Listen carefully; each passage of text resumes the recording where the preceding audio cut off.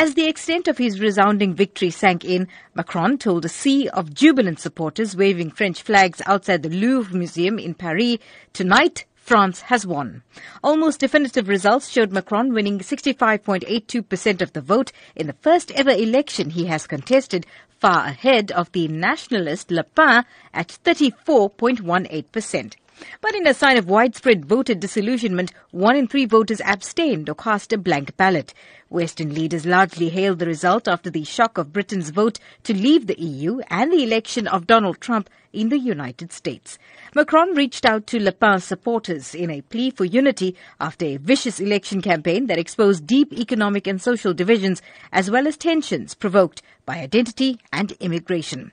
Macron walked onto the stage to the strains of Ode to Joy, the anthem of the beleaguered European Union that he has promised to help overcome the wounds of Britain's impending exit.